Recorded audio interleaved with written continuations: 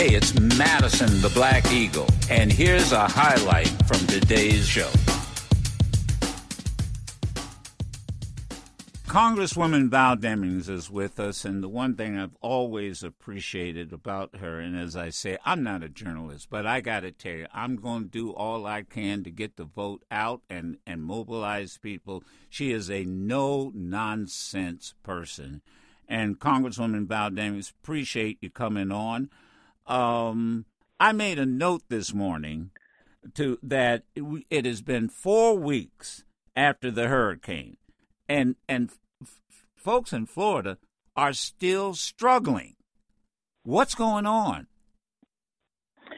Well, let me say this. It's great to be back with you. And, you know, I serve in the House on the Homeland Security Subcommittee on Emergency Preparedness, Response, and Recovery. We provide direct oversight over FEMA, and our job is to make sure that FEMA has the resources that it needs to address the unbelievable needs and devastation that occurred as a result of Hurricane Ian. I've toured areas in Southwest Florida that the unbelievable work that was, or the devastation that was left behind there. I've seen it, met with FEMA, met with Florida Emergency Management. In Central Florida, where I live, the flooding has been something that we've got to deal with. So we're on it, Joe, but I got to tell you, this hurricane will certainly go down as one of the worst in Florida history, but we just need to make sure that people are able to recover and move on as quickly as possible. How can you, as a senator, make sure that happens?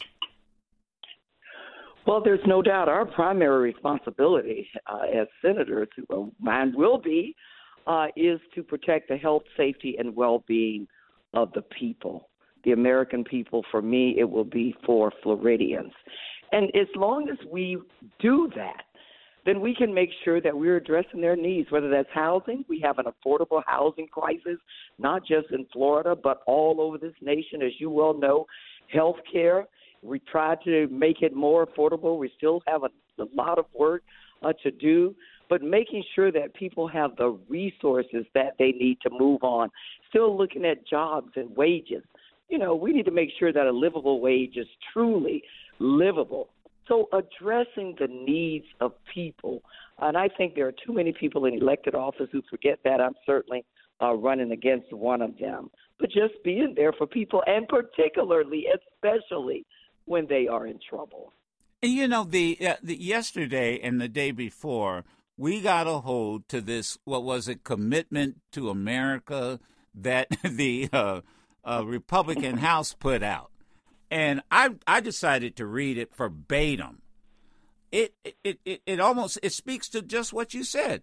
It seems like everything you did and voted for in the House, this group is planning to undo it if they win the majority. Am I right in what I observed? Yeah, you're absolutely correct, and it's unbelievable. As I heard you say, you took the time to read it. That probably took you all of about 5 minutes. Yeah, well, about exactly. I mean, and I didn't stutter. Go ahead. And I know you're a good reader. Don't get me. But look, you can make your mouth say anything, as you well know. And the Republicans, I just don't understand how vulnerable they really are, gullible they think that American voters are.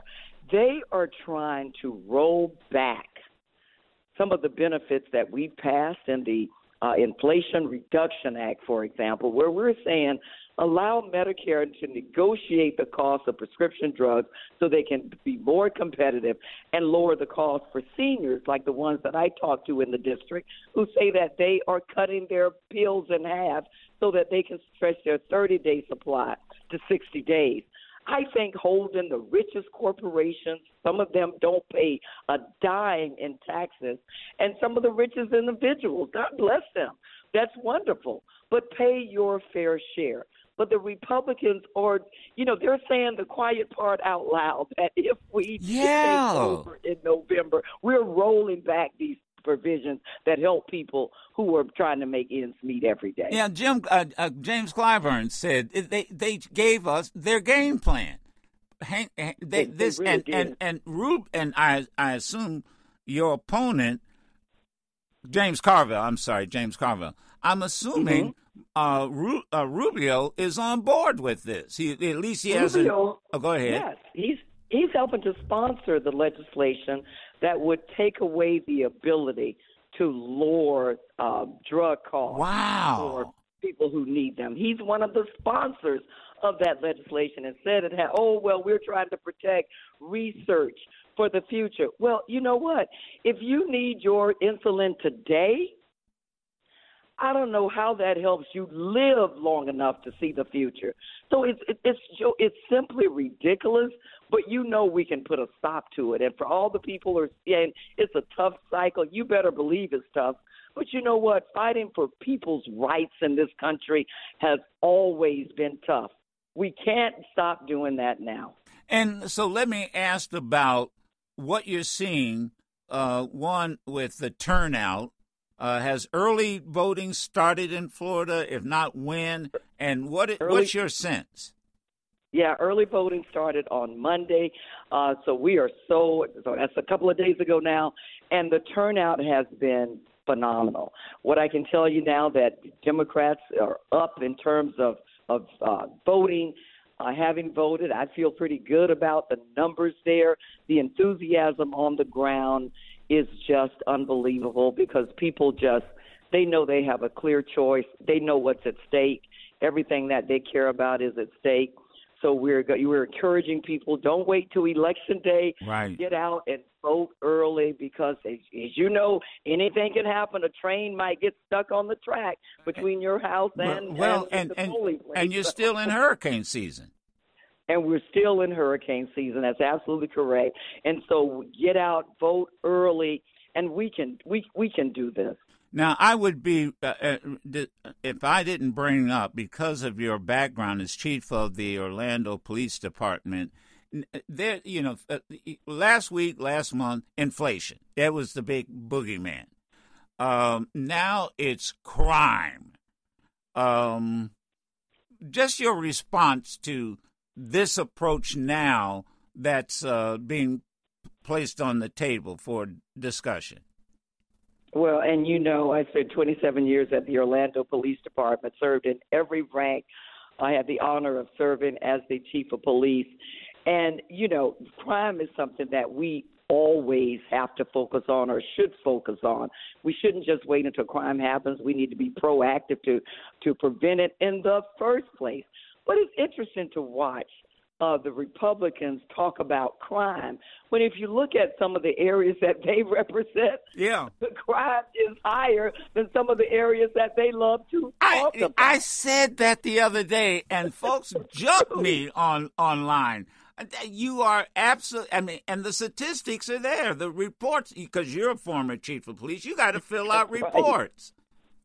The statistics are there. And so, look, continue to hire the brightest and the best men and women to serve as law enforcement officers, give them the best training, best equipment. But in addition, we have to deal with some of the social ills that cause decay in communities in the first place. The things I talked about earlier, health care, education, unemployment, low wages, housing, all of those things. And by bringing the police and the community together, we can reduce crime rates. But you know what? I'm concerned about crime in Florida if it increases, but I'm also concerned about the crime that was committed on January 6th when I was in the Capitol. We don't pick and choose what crime we want to enforce or who we want to prosecute. No one is above the law. And that's the message that I wish the Republicans would send, but that's not the one we're hearing. They're trying to use scare tactics because that's their playbook.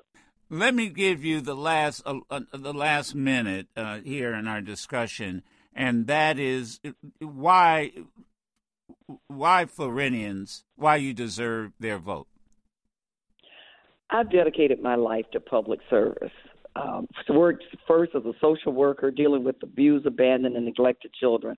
Spent 27 years as a law enforcement officer, had the honor of serving as the chief of police, the daughter of a maid and a janitor. Only in America, with all of our challenges, all of our complicated history, all of the obstacles that we face, is my story possible. When I get to the United States Senate, I will work every day to make dreams come true for others. I won't do like my opponent and pick and choose winners and losers based on their ability to pay to play. And guess what else? I'll show up for work. And explain that to people who may not know what you're talking about. Marco Rubio has one of the worst attendance records of any senator. He not only has one of the worst attendance records as it pertains to voting, but he's missed roughly 90% of voting of committee hearings dealing with seniors. And so when and think about it, the majority of the work that we do in Congress is done in committee. The legislation that makes it to the floor, it comes out of committee. And so he does not show up for work. When he shows up, he hurts Florida. We can do better. All right, Val Demings, thank you. Good luck to you. I mean that sincere. I have a lot of we get when we open up the lines. I got to tell you, Floridians they're up early with us, so they really are. And I'm hoping since early voting started, I hope they take a cue from what's going on in Georgia. I mean, that is a phenomenal, and there's a surge. So I'm hoping the same thing happens. Good luck to you, and we'll stay in touch. Thank you so much. You take care. Stay safe. All right. Val Demings, so this is interesting. I did not know that about Rubio, and that he has one of the worst records when it comes to voting, and particularly in committee. So let me explain, in case you're not aware of what she's trying to say or what she said. Most of the hammering out of a bill, Senate, particularly in the Senate, is done in committee. That's where the work takes place. That's where they negotiate. That's where they draw up the language. And then the committee, let's say it's the Judiciary Committee dealing with, let's say, crime, whatever. That's just a catch-all. The committee discusses, where the bill's going to go, what the language is going to be like. Now, obviously, so that it's also a numbers game. If you are in the majority, there are more of the majority on the committee, usually one more. So if it's a committee of, 14, 8 will be the majority, because the majority rules, sets the rules. So what she's saying is, when you look at Marco Rubio's record, he's not showing up for committee hearings. Miss 90%. 90%. This is what you need to understand in Florida. 90%, because that's where the work takes place. By the time it gets to the television screen or whatever the platform might be, the vote has already been counted. What you don't see, and this is why what I do is so important, what you don't see and hear are the behind the actual discussion in the committee room, in the committee. You don't hear it because, first of all, it can be mundane. It can be, and even though it's mundane, it's important. When I say mundane, you're busy. I mean, you really want to know the outcome. You do want to know the argument. So why aren't you supporting this? Why aren't you supporting that?